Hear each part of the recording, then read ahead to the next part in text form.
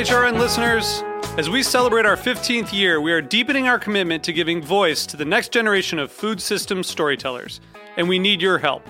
Our internship and fellowship programs help activate new possibilities for underrepresented and underestimated young people through experiential journalism, audio engineering, and production training. Through these unique programs, HRN helps food equity stewards build essential workforce readiness skills that expand their potential and foster economic mobility. Please consider supporting these critical programs. And with a minimum donation, you can be entered to win a dinner for two at an amazing restaurant in one of 8 cities and tickets to a concert at a great venue in one of those cities. We have incredible partners across the country who have donated, as they also share our passion for helping to educate the next generation of food systems storytellers. Check out heritageradionetwork.org/15 to donate and enter to win today. That's heritageradionetwork.org/15 to donate and enter to win today. And make sure you donate before March 31st. Thank you. This episode is brought to you by Fair Kitchens. Learn about the Fair Kitchens Code and join the movement at fairkitchens.com. This week on Meat and Three, we're exploring food for the eyes, how the art and culinary worlds collide. Incredibly elaborate. It's a feast for the eyes, a banquet dinner with garnished ham, turkey, and an array of accompaniments. We shot baguettes with paint dripping off of them with the blue, white, and red from the French flag. Oh, what did the student tell me? They said the camera eats first. And it's so true. It's so true. Tune in to Meat and Three, HRN's weekly food news roundup, wherever you listen to podcasts.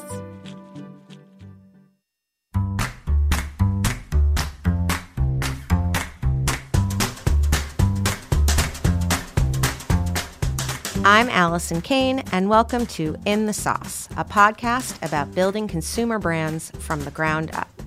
I love doing this show because I get to interview everyone from production gurus to marketing and social media mavens, anyone who can guide me on this crazy journey.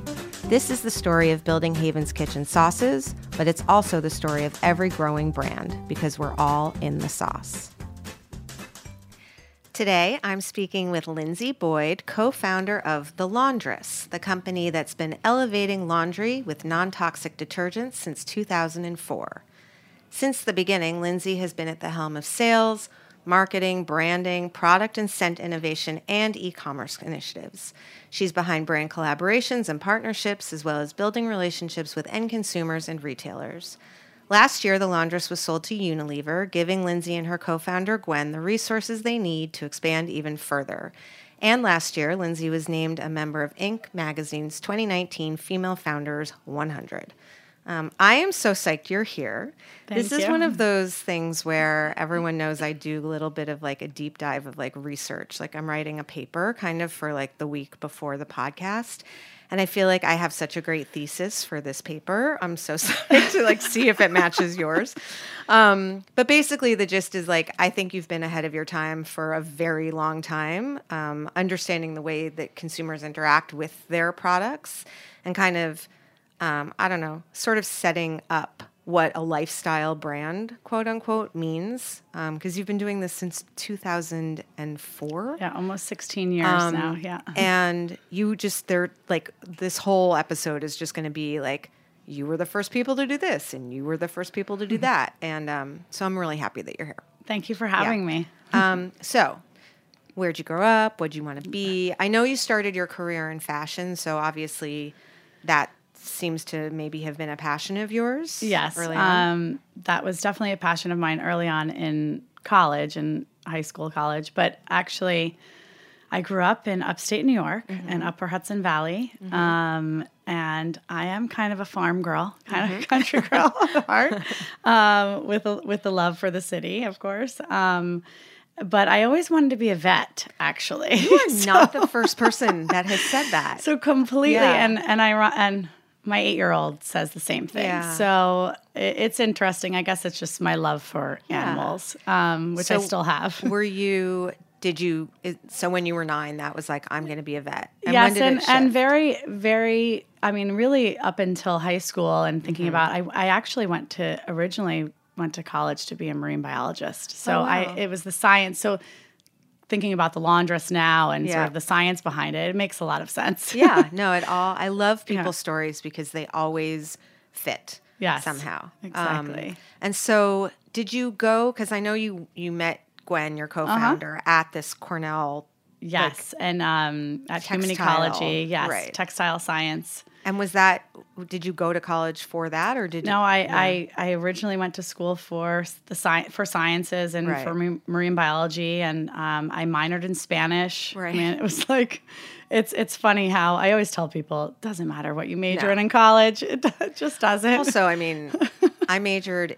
I was a double major in history and religion, and I'm not sure what I thought I was going to do with that exactly, Right. but it was what interested me. It ended up kind of making sense, Sure. like it always does. But so then, how did you end up in that textile program? So I ended up in the textile program. Actually, a friend of mine from growing up was in that program, and it was something I started thinking about taking classes at night in fashion, and I really love design. After graduation, No, just in during the evening, graduation. like during Right. college, and thinking wow. about. And I thought, okay, maybe this whole marine biology science thing is not for me. right? I thought I would be playing with dolphins Yeah. and swimming with dolphins, but Yeah. it turns out I'm really just in a lab In a coat lab, a lot. So while I had a real emphasis, so the textile science piece of it was really fascinating to me, and obviously, well, not obviously, but I have a very strong interest in business, and so that kind of just is where I ended up. Was it so? It was not. Was it a Cornell separate program? So it's actually it's part of the Human Ecology School. So it's a degree. Right. Textile fiber science is what it's called. That's the department. And there's an emphasis on either design or business. Right. So my business partner Gwen had a design emphasis, and Right. I was more on the sales and business side. And you guys had an idea for a company even when you were in the program, but then decided not to pursue Yes, it. actually, right out of college, right when we graduated. So Gwen being in design and me having this sales hat or business focus, we had an idea of designing a clothing line. That was really when Scoop, Big Drop, all of those stores, that heyday during Yeah. that time, contemporary fashion was becoming Like Intermix, I feel exactly, Intermix. And so we thought, okay, great. She had a very good eye with design, so she would design the outfits. I would model and sell them. That was that was what we were going to do. That was our big idea. All right. So after we started designing and thinking about it, we thought, maybe we should get some real experience in corporate, Right. before we jump into anything, Right. So a few years went by, and we had our corporate experience. Gwen was at Ralph Lauren, and I was at Chanel. And what you were doing, so you were doing the sales business side at Chanel. So what does someone Yes. do in that job? What Right. did you do? Oh, it was such a fabulous job. Yeah. I got to go to Paris a lot and go to Yeah. all the runway shows. That's kind of that was amazing. number one. Yeah. I actually sold the collection to the Chanel boutiques as well as stores such as Bergdorf Goodman, Neiman Marcus, Nordstrom. So Right. we would actually have to train. We'd learn about the collection, Yep. learn about the inspiration, learn about the fabrics. It was amazing. You really, really digging deep into the artisanal, Right. the craftsmanship of Chanel and all of that. And so we would sell to the buyers Right. at these department stores. And then we would also do trunk shows in the stores. So selling Got to it. the end consumer. Right. Okay. So during that time, actually, I would get a lot of customers saying, how do I care for this jacket? Right. Or the dry cleaner's ruining this item. I don't want to buy it because, and they'd say they weren't worried about the fact that it was super expensive. whatever, Right. yeah, $5,000 Right. and up. They were concerned about the dry cleaner. Well, it's so interesting because if I think about a Chanel jacket, I think about that nubby, maybe it has tweed, some sort of I don't know, gossamer The lame threading thing going on. Yeah. I would definitely not know what to do with that. I mean, and the buttons. So it's kind of amazing that was, because you could have ended up working at Calvin Klein, Sure. which has other things to get cleaned, but not quite as troublesome from a cleaning perspective Right. as Chanel. And I actually washed my Chanel jackets. I would throw them in the washing machine I'd be able to tell my clients that, don't worry, you can wash that. Or actually, you can get that stain out before you bring it to the dry cleaner, because I didn't want to have them at this point in time before we even had the collection. I didn't want to tell them to do something when I didn't have the right products. Right. To really guide them and educate them. Yeah. But that was really a big part of the inspiration, because I was hand washing a lot of my things at home, because I knew from the textile education that you could. Amazing. And we were spending a lot of money at the dry cleaner, frankly. For we were in our 20s, and it was ridiculous. We could spend that money on the sample sale. So I know that you got like a buying budget when you work at Chanel, but did they also give you a dry cleaning budget or no? No. So it's probably a good thing, actually. Thank you for that. Yes, exactly. Thank you for that, Chanel. So Gwen was having a similar, you guys stayed friends, you stayed in touch, and you guys were just, were you thinking... Were you kind of thinking like, we're going to be in business together, we just have to find the thing? Or, yes. And then you were like, what about cleaning? Yeah. So we came up with a makeup idea. So we got away from clothing and then went into sort of the consumer product world. And we were product junkies. I mean, we both traveled a lot for our previous jobs and we're finding... We actually ended up buying detergent from all over the world, just ultimately as part of our research and to see for different scents and what was really going on in the market and why was everything blue and why there's all these materials in this that didn't make sense to us. We're like, why do you need all this? What is all this in the ingredients? And so that was really where we started with that inspiration to kind of Well, we were also. To back up a little bit, Gwen was bringing her laundry to New Jersey to wash at her mom's house because we didn't have machines in our building. Right. We started a laundry company. Oh, you did? Without machines. Oh, wait. We started that's so funny. We started this line and we were hand washing in our sinks in our tub, like carrying it to our parents' house to wash it. And she was washing cashmere sweaters, a lot of, being at Ralph Lauren, she had a lot of that. Course. And again, we knew that dry cleaning, you didn't have to. Right. And we were trying to save money, ultimately. We didn't have any money right out of college. Right. So. No, this is so funny. It's kind of, the whole thing, the entire business was basically bred by necessity every step of the way, which I just think is really fun. Okay. So I think what I read was that it took basically 2 years for you guys to be like, okay, we're doing this, to, okay, now we have a product. Yes. Is that about that's right? correct. And you were doing research and you kept your day jobs and we were moonlighting on the weekends, every single holiday, during lunch hour, faxes back and forth. This was before email. Really? Before, we had Blackberries, there were no iPhones. Yeah. I mean, our research was done in the library. Making like copies on Nexus at Staples. Lexus? Yes. Yeah. Incredible. We went back to school for that. I mean, it was, a very different time from what it is today. Did you have a big, did you know, like how much, because you obviously came with this like business background. So like I started something without thinking anything about the market. I didn't even know what the market really meant. I started something without any sort of a like end exit strategic plan of any sort. This is not the sauces. This was the cooking school. Right. Like I did not do any of like the real sort of like diligence that someone might want to do when they're launching a thing. So what did you do? What did you not do? And when did you decide, okay, I'm now going to quit my job? Did you already have a product? Was it selling, or were you just now going to go produce stuff? Yeah. So we had a business plan.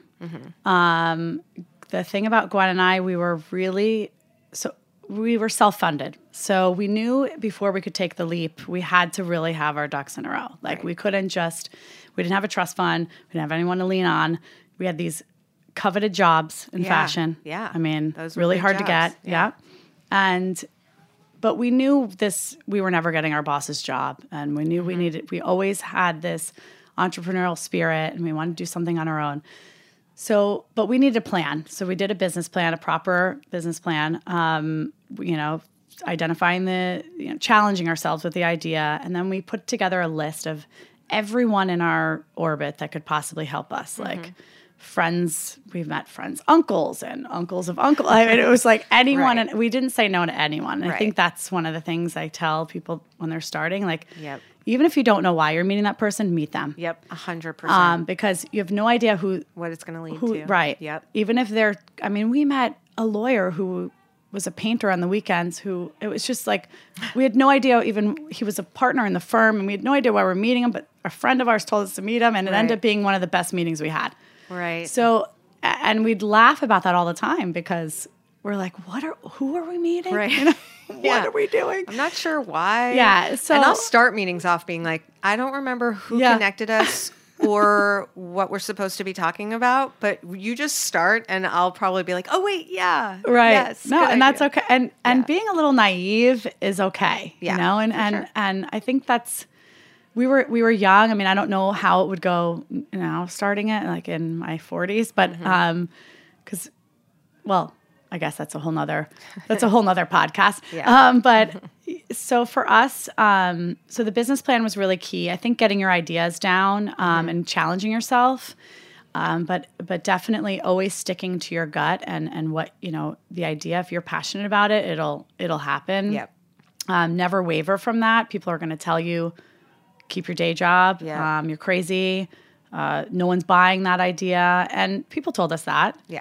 And we said, okay, well, it's not for you, Right. and we just kept moving on. And I Right. think that's, as long as you have your ideas down and where you're going to, and being able to be forward thinking with it a little bit, I Right. think, especially now with social media and all the marketing and all the competition that's around Yeah. out there, being able to think about how can I be scalable? Is this Right. a scalable idea, or is this something that I'm just going to do And make for a few yeah. years? And that's okay. Right. I don't think No, it's you as long have as you to identify. sell to Right. a strategic, or I don't. Right. It's just whatever your path is. I think you do need to think ahead. I think that's the thing. If it doesn't have to be scalable, but the thing about like a quote unquote lifestyle business or like something where like you just make, you make a little bit of money every year and you eke out, that's fine as long as it remains like good for your lifestyle. Exactly. I think some of these businesses are so hard and so taxing and emotional roller coasters that to eke out a little bit of money, if that's the big plan, there are better ways to eke out money. And the working for yourself thing can be a little overrated when you're also responsible for a lot of people around you. And Absolutely. so I think in here, I do end up sort of talking a lot about, like, I was very much sort of like mission driven and, the big bad money people. But the reality is like, this is the kind of business that to be really successful at, you do need to be able to sell a lot of sauce or jam or, Definitely. cookie cutters or laundry detergent. And actually, and to add on to what you're saying, we came to a point in our business, which, ultimately we sold last year, and that was always part of our plan, but we really did hit that roadblock of, okay, being self-funded. Yep. Okay, we can only get so much to take us to the next level on our own. Yep. What is the path that we need to take, and how, and really we got to that point where we could no longer. Well, you're in like several continents, Yes, and you're exactly. in like dozens of thousands of stores. So you got, right, you got we're a pretty global far. brand. Yeah, right. Well, we did go really far, and I tell people, we're 16 years old, so we sold at 15 years old. People do start businesses in 5 years and sell faster. Right. We were building a brand. Yep. And building a brand doesn't happen overnight. Right. Building a brand that's going to be around like the Chanels and the Yep. Ralph Laurens of the world. And, Yep. I could name a million. Yep. But that was what we wanted. Yep. So we knew it was going to be a little slower. Take time. And last question before the break. When you did that original business plan, were you taking on Tide and, Downy, or were you taking on dry cleaning? Like, where were you putting yourself? So we were taking on dry cleaning. Right. We knew that it was really toxic. Excuse me, Yeah. toxic and toxic. It was very toxic for you, horrible for the environment, and especially bad for the clothing. Yeah. And the best preservation for your item was actually washing it. So for us, it was all about fabric first and really getting people to understand what they're wearing, what their garment is made of, and educating them on not dry cleaning versus going after the grocery store brands. Right. Fun. Yeah. All right. We're going to take a little break. When we come back, we're going to hear about how you positioned yourself, how you built that brand over the last 16 years, and all of these other fun details. We'll be right back.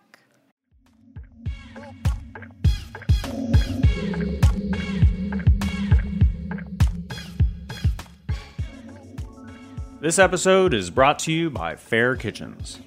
The food service industry faces a challenge. More people are eating out, yet restaurants are losing talent. Why is this? Research by Fair Kitchens reveals a serious well-being issue within professional kitchens. 74% of chefs are sleep deprived to the point of exhaustion. 63% of chefs feel depressed, and more than half feel pushed to the breaking point. This can't be ignored. Fair Kitchens is a movement based on the belief that a positive kitchen culture makes for a healthier business. By taking the pledge to be a Fair Kitchen, they'll provide you with free information, tools, and resources to help you take action towards making your restaurant more stable, productive, and happy, which positively affects the guest experience. It's time to act now. Learn about the Fair Kitchens Code and join the movement at fairkitchens.com. I'm back with Lindsay Boyd, co-founder of The Laundress. Okay, so it's 2004.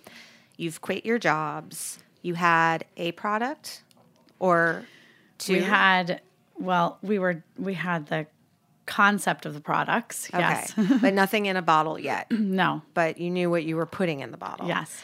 And I'm still thinking it's 2004, and you knew that you weren't selling your product where other products like your product were sold, because you knew that it was going to be a different price point, and you were never really going to be able to win next to a Downy or a Tide. Right. So what did you do next?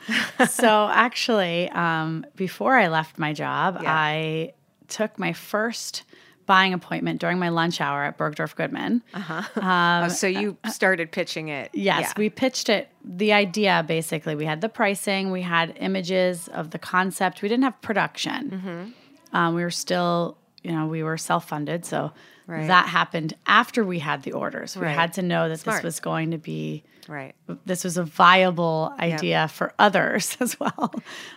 So I made my first purchase order during my lunch hour. Amazing. And your pitch was to Bergdorf, just sell it on the counter, sell it like next to the cashmere. So at the time, the store looks different now, but we were sold in, the pitch was to be in the lingerie department. We wanted to be, so we focused on the delicate wash. So in department stores, it was a very unique experience because everything's divided into sections. So there's not one area where they could, it wasn't one buyer. It was several people we had to work through. So at the time, there was a spot in Wolford's stocking section and the beauty floor. So we had this prime real estate. So we were able to showcase all of our products. Amazing. So that happened probably after being there for a few months. We were in the lingerie department. We were with some cashmere accessories, and we were also sold in the Chanel ready-to-wear area. Probably not really allowed to be there. Throw some bottles over there and be like, yeah. Right. Actually, I've been known to place product placement in restaurant bathrooms. That's amazing. Yeah, just like ferreting things out of your duffel and putting them. Right, exactly. That looks good there. But it does, it is interesting. Like, it's just so, it's kind of the way I feel like, and this is a big should, like things should be where like you don't make a product until you know that there's more than just you and your partner that actually think the product is a good idea. Doesn't necessarily mean the whole world needs to, but you do need a customer. Yes. So you got your customer, you quit your jobs, and your plan was all high end, like find these little boutiques, basically. Yeah. And we did a show at the New York Gift Show. Okay. Which is where, Yep. and Gwen was still at Ralph Lauren at the time, but it was during the weekend and a few weekdays, I think. But so we got our first clients, a lot of our clients during that show as well, like Gracious Home, for Right. instance. Yeah. A lot of local stores, and then also we just made a list of stores, and I called everybody and. Did it come with like a basket? Like, I mean, you know what I mean? Like, how Yeah, do they even so- know where to put it and how to talk about it? Actually we set up this sort of opening buy of 13 SKUs and that's a showed how lot. it should be merchandised. I know, and it didn't always work out. Right. Because that's a lot of SKUs. It was a lot of SKUs. It was Yeah. we had a very high minimum. Right. And we only took credit cards. We didn't give term payment. Amazing. I learned that early on from someone that was managing a clothing showroom, and she said to me, a friend of mine, she said, if you can get people to give you credit cards versus net 30 or Right. net 60, Your cash is much yeah. better. So just tell them no, credit card only. Right. After the first 3 or 4 orders, once you establish a relationship with them, then Right. you can give them credit. Yes. And that was really the best advice, because the few times that we did give people that, Yeah. we got burned. You don't get paid. Well, I mean, so a lot of people think about, and just for founders like listening, like a lot of people think about that as like getting paid or not getting paid. You will eventually get paid, most likely. The issue is your cash flow. So you just, as a general rule, when you're paying, you want the longest terms possible, like push for 60, push for 90 if you can. Absolutely. And when you're receiving, you want the shortest terms possible, because, you're putting out money to make a product, and then essentially to wait 2 months or 3 months to like hopefully get paid for that sale, it just puts you in a funny cash position. Right, it's tough. We had to buy inventory, and Right. and then How are you supposed to do that And we if had to you're not- pay, right. and if we didn't have, that was always a struggle. So you knew that you were not selling in sort of like grocery or drug. You knew that you were focused on high-end boutiques. Mm-hmm. Did you think about sort of like other channels and how you wanted to kind of Yeah. like attack sales? So D2C was not as relevant Yeah. at the time. We did sell online. We had an order form on our website that people faxed in, which is Amazing. insane. So you were like early e-commerce. 100%. But we knew that you needed to have, we really wanted a website, because when we got into the New York Times or had press, we wanted a place for People to go. Yep. to learn more about the Yep. product and the brand. Yep. So that we understood. And actually, in the very beginning, one of the biggest investments that we made was into PR, traditional PR. So because we knew how powerful that would be Right. for our brand. Well, I think especially it goes again to you had, this is not a bad thing. It was an expensive product. Yes. It was at that point sort of like a luxury product. Absolutely. So it wasn't going to be the kind of thing. And my assumption is you had plans at some point to make it a more accessible price point with scale. Mm-hmm. But, for a brand that is basically relying on, you're not going to get your word of mouth at store level. Probably it's going to come from Right. And the that's, outside. yes. And actually, a lot of how we had to explain the price point and explain the ingredients, because we are an eco brand. We're highly concentrated. You only need an eighth of a cup, which is such a small amount. Right. Which was so not what people were used to. They were Confused, doing a right. cup, 2 Yeah. cups. And also, our brand was a lot about, in the beginning it still is, but a lot about education. So getting people to understand sort of the how-to piece of it. Right. And, not just about, we weren't just about, grabbing a product on the grocery store shelf. It was about, okay, why you need the Delicate Wash, why you need the Right. Wool and Cashmere shampoo, and how to use it. Right. It's so funny because, as I said to you before we came in, like, if you think about all of it, right? Like, I think, I don't remember what year it was, but I remember like a J. Crew Brands We Love thing. and it was you. And that was, I think, the first brand partnership I had ever seen. I didn't know even what that was, but it was early. We were one of the first third brand partnerships in that whole, I'm blanking on what they call it at J. Crew, but we were one of the first people. I mean, it wasn't even a thing, right. you know? And so that was early. To what they call now like content commerce, which is just like a very fancy way of saying like selling things with, content. I mean, you know what I mean? It's right. But in a way, again, it was born of necessity because you were telling a story. Everyone talks about storytelling and like building community but you were telling a story because you kind of had to, right? Because people didn't know exactly what to do with it, which I can relate to very easily with the sauce. Right. But I think also in a way, like you were early on the eco thing too. Like you were, now there are all these like amazing, innovative companies that are like, we're taking all the water out as if that's, that's what groundbreaking. But you did that in 2004. Yes. Right. So I just like this is my thesis. Yeah. You actually started the world. Okay. So, one of the things that also I heard you talk about is like, okay, it wasn't exactly like D2C the way we think about it, but you were early to have a website. You were selling through that website. It was a place for people to land, but most importantly for you, it was really connecting with the people that got the product and understood the product and liked the product. And one of the things I've heard you say is that your whole mantra kind of throughout the whole 15, 16 years has been not to try to reach new people all the time, but to really focus in on the people that already know you and love you. And I think that's really good advice and very hard to stick to. It is very hard. I like get chills when you say that for some reason, because it's like that's one of the things that I've worked very hard at. From a sales perspective, because around 2008, 2009, a lot of the stores were closing. Yep. A lot of our original clients, the smaller boutiques. And at that time, we were doing the shows and there were no new customers to get. And so we kind of had to pivot a little. We were global very early on. We were in Europe very early.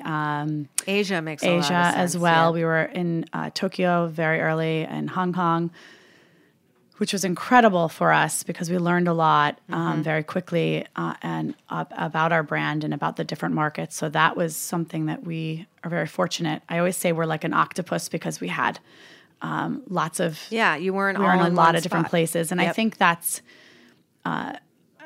really, really, really important for brands and for people starting businesses. You can't just focus, don't put all your eggs in one basket. I mean, it's real. What they call omni-channel now. Right. Well, it's so much more complicated than omni-channel, right? It's not just exactly. It's because it's everything. It's marketing, D2C. It's retail. It's wholesale. But for us, it was.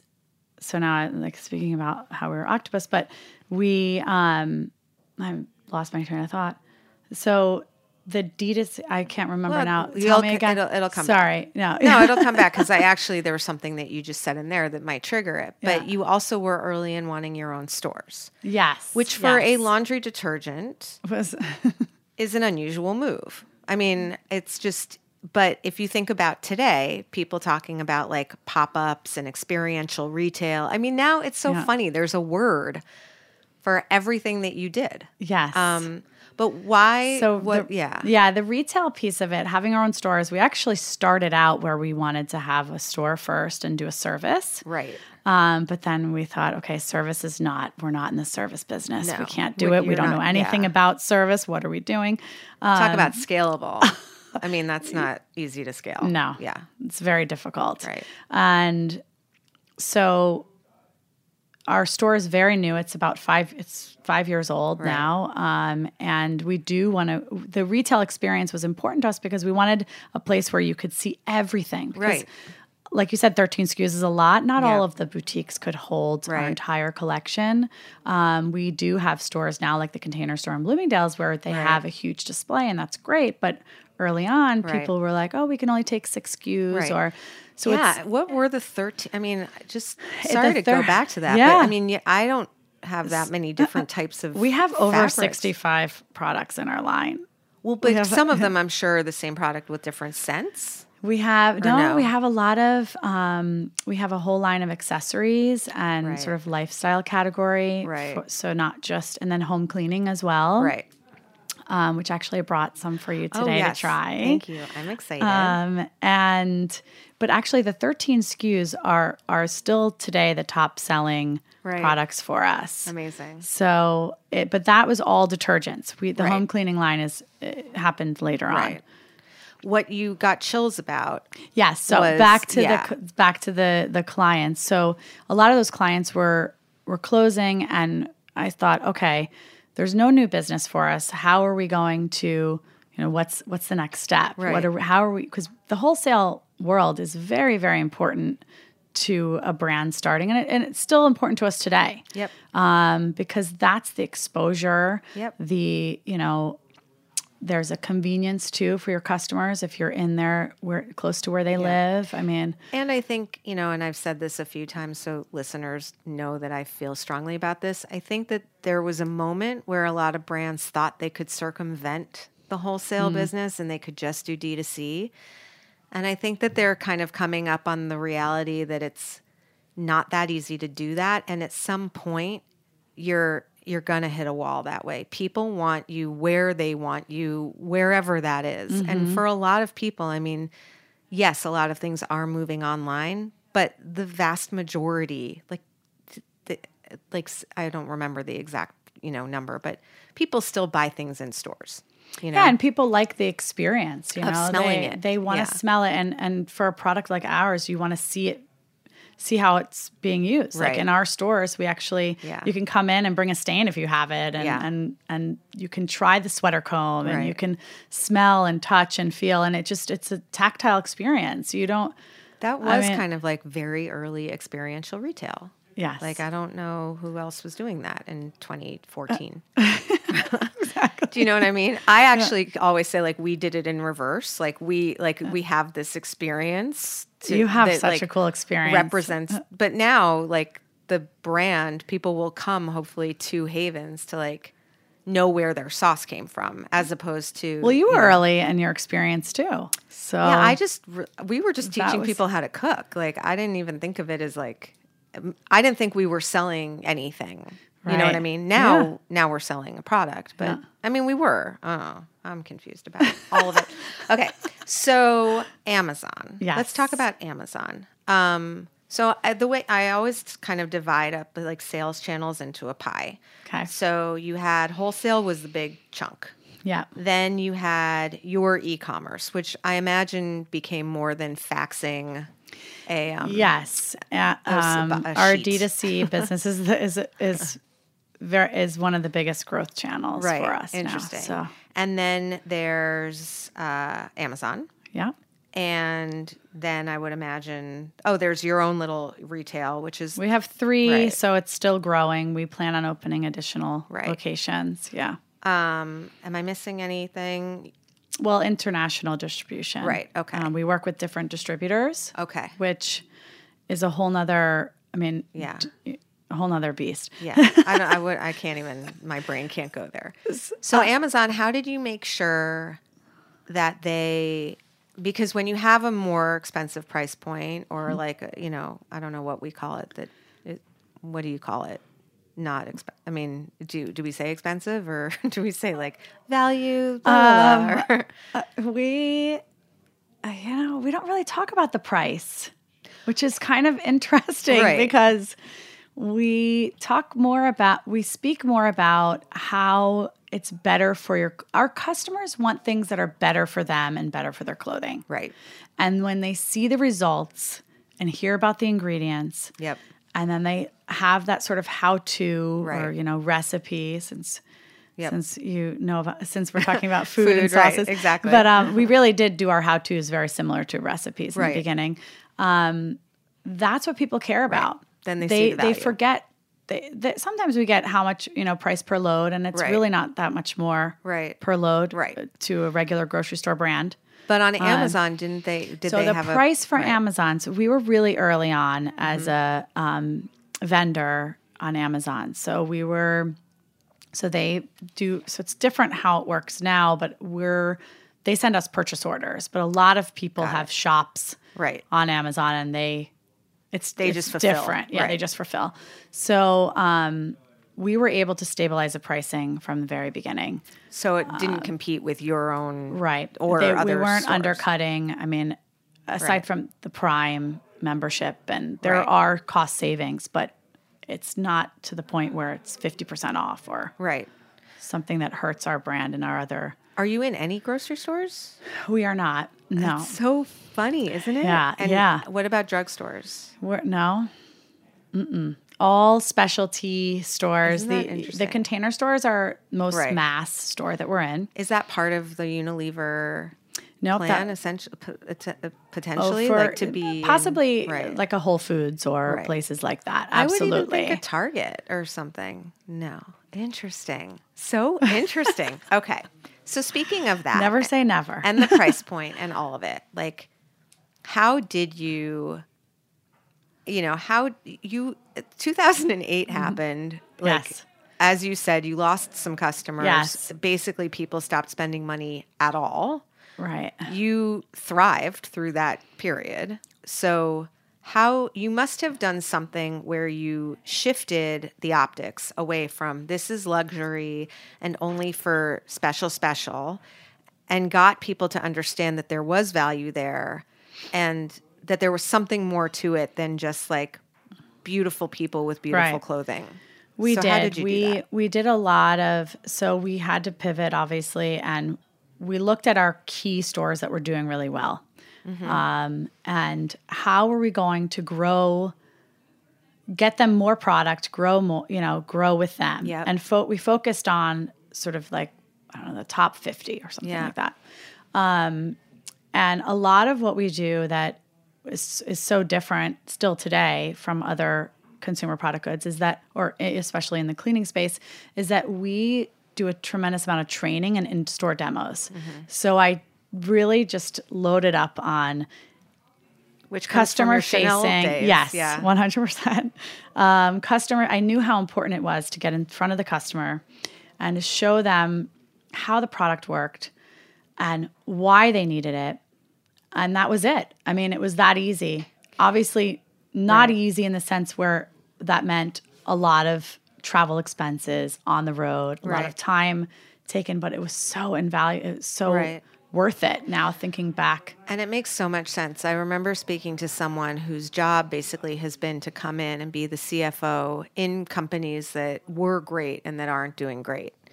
And I was like, well, that's kind of a fun job and also sort of like a little bit intense and kind of depressing. And she was like, actually, it's the most fun job. And I was like, well, where do you even start? And she was like, you always go back to the core business. Because what happens is brands or companies get successful. Then they're like, you know what?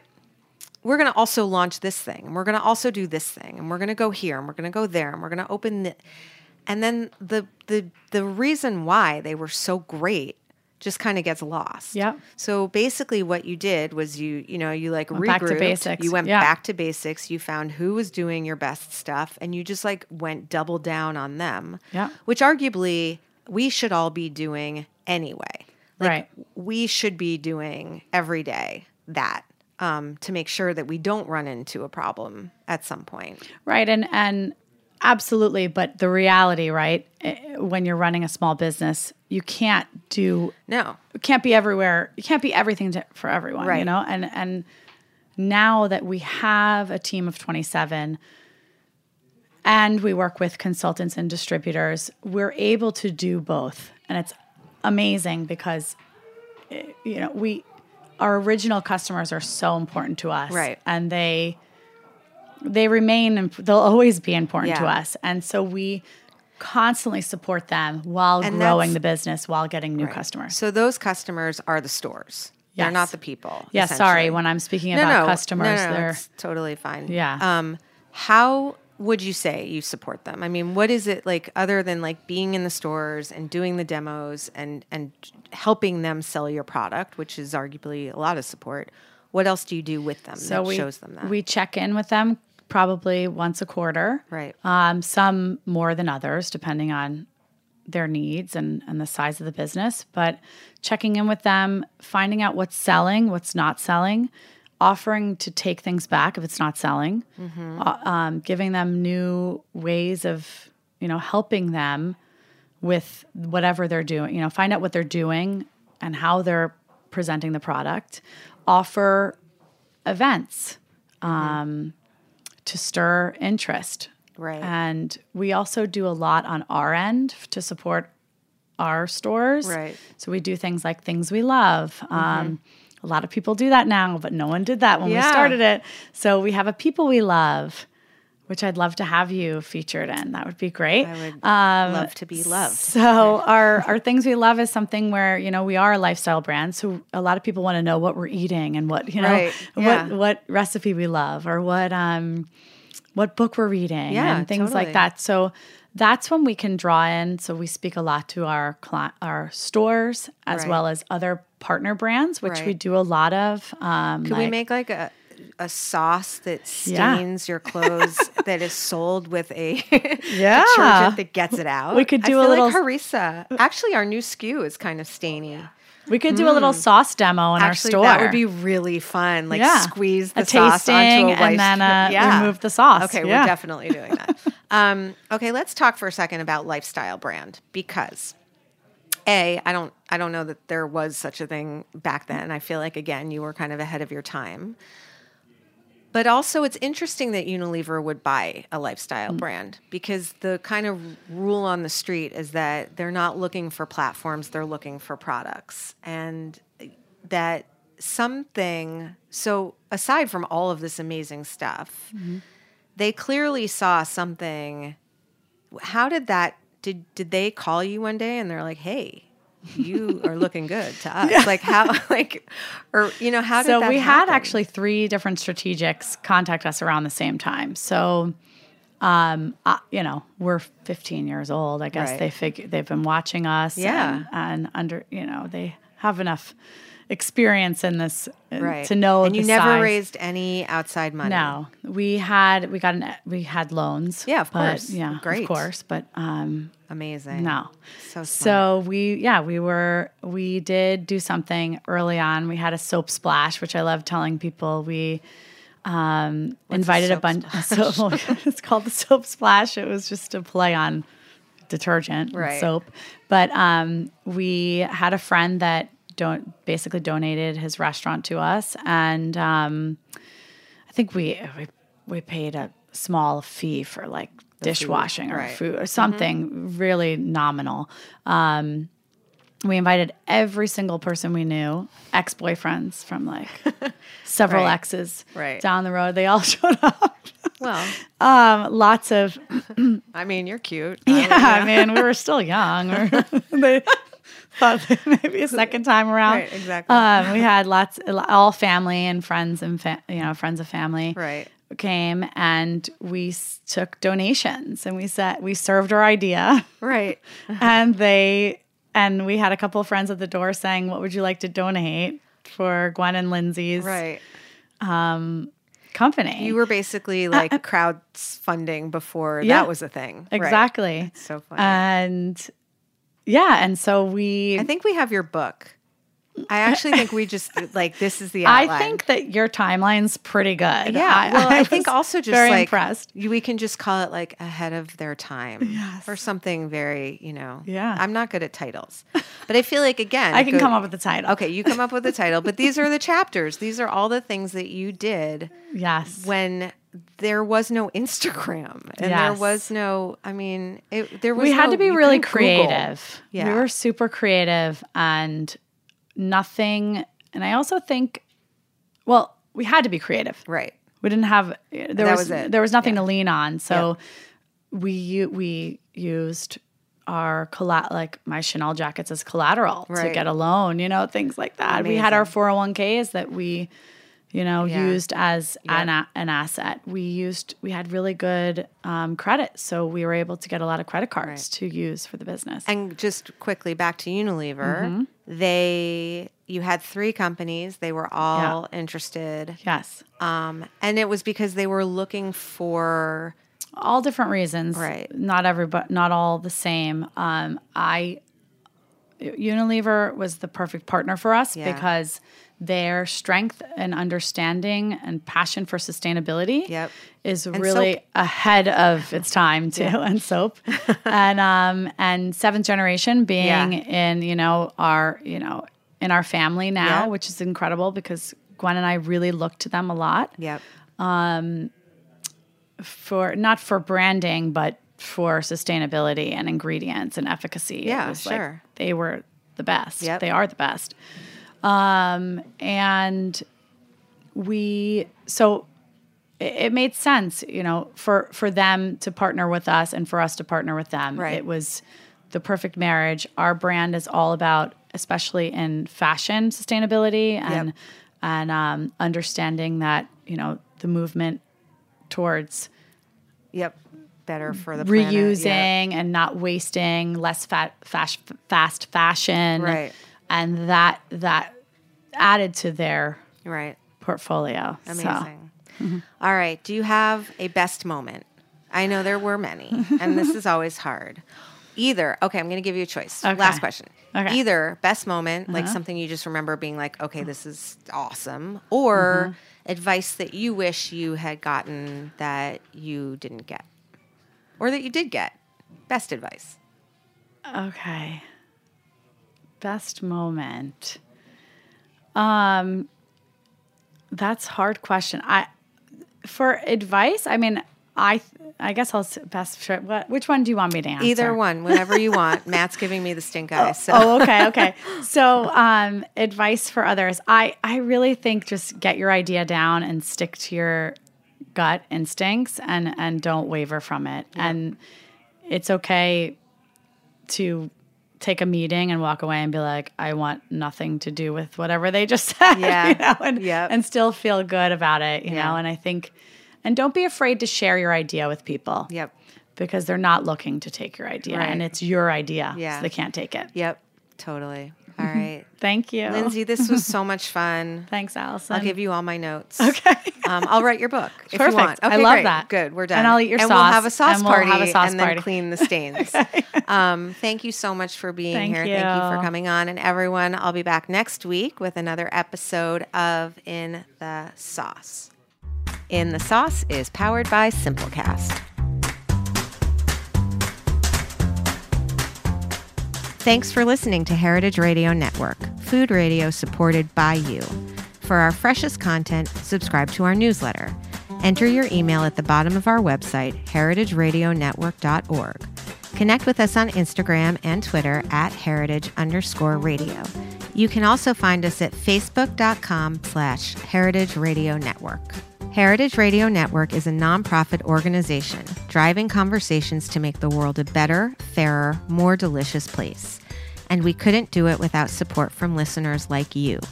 Want to be a part of the food world's most innovative community? Subscribe to the shows you like, tell your friends, and please join the HRN family by becoming a member. Just click on the beating heart at the top right of our homepage. Thanks for listening.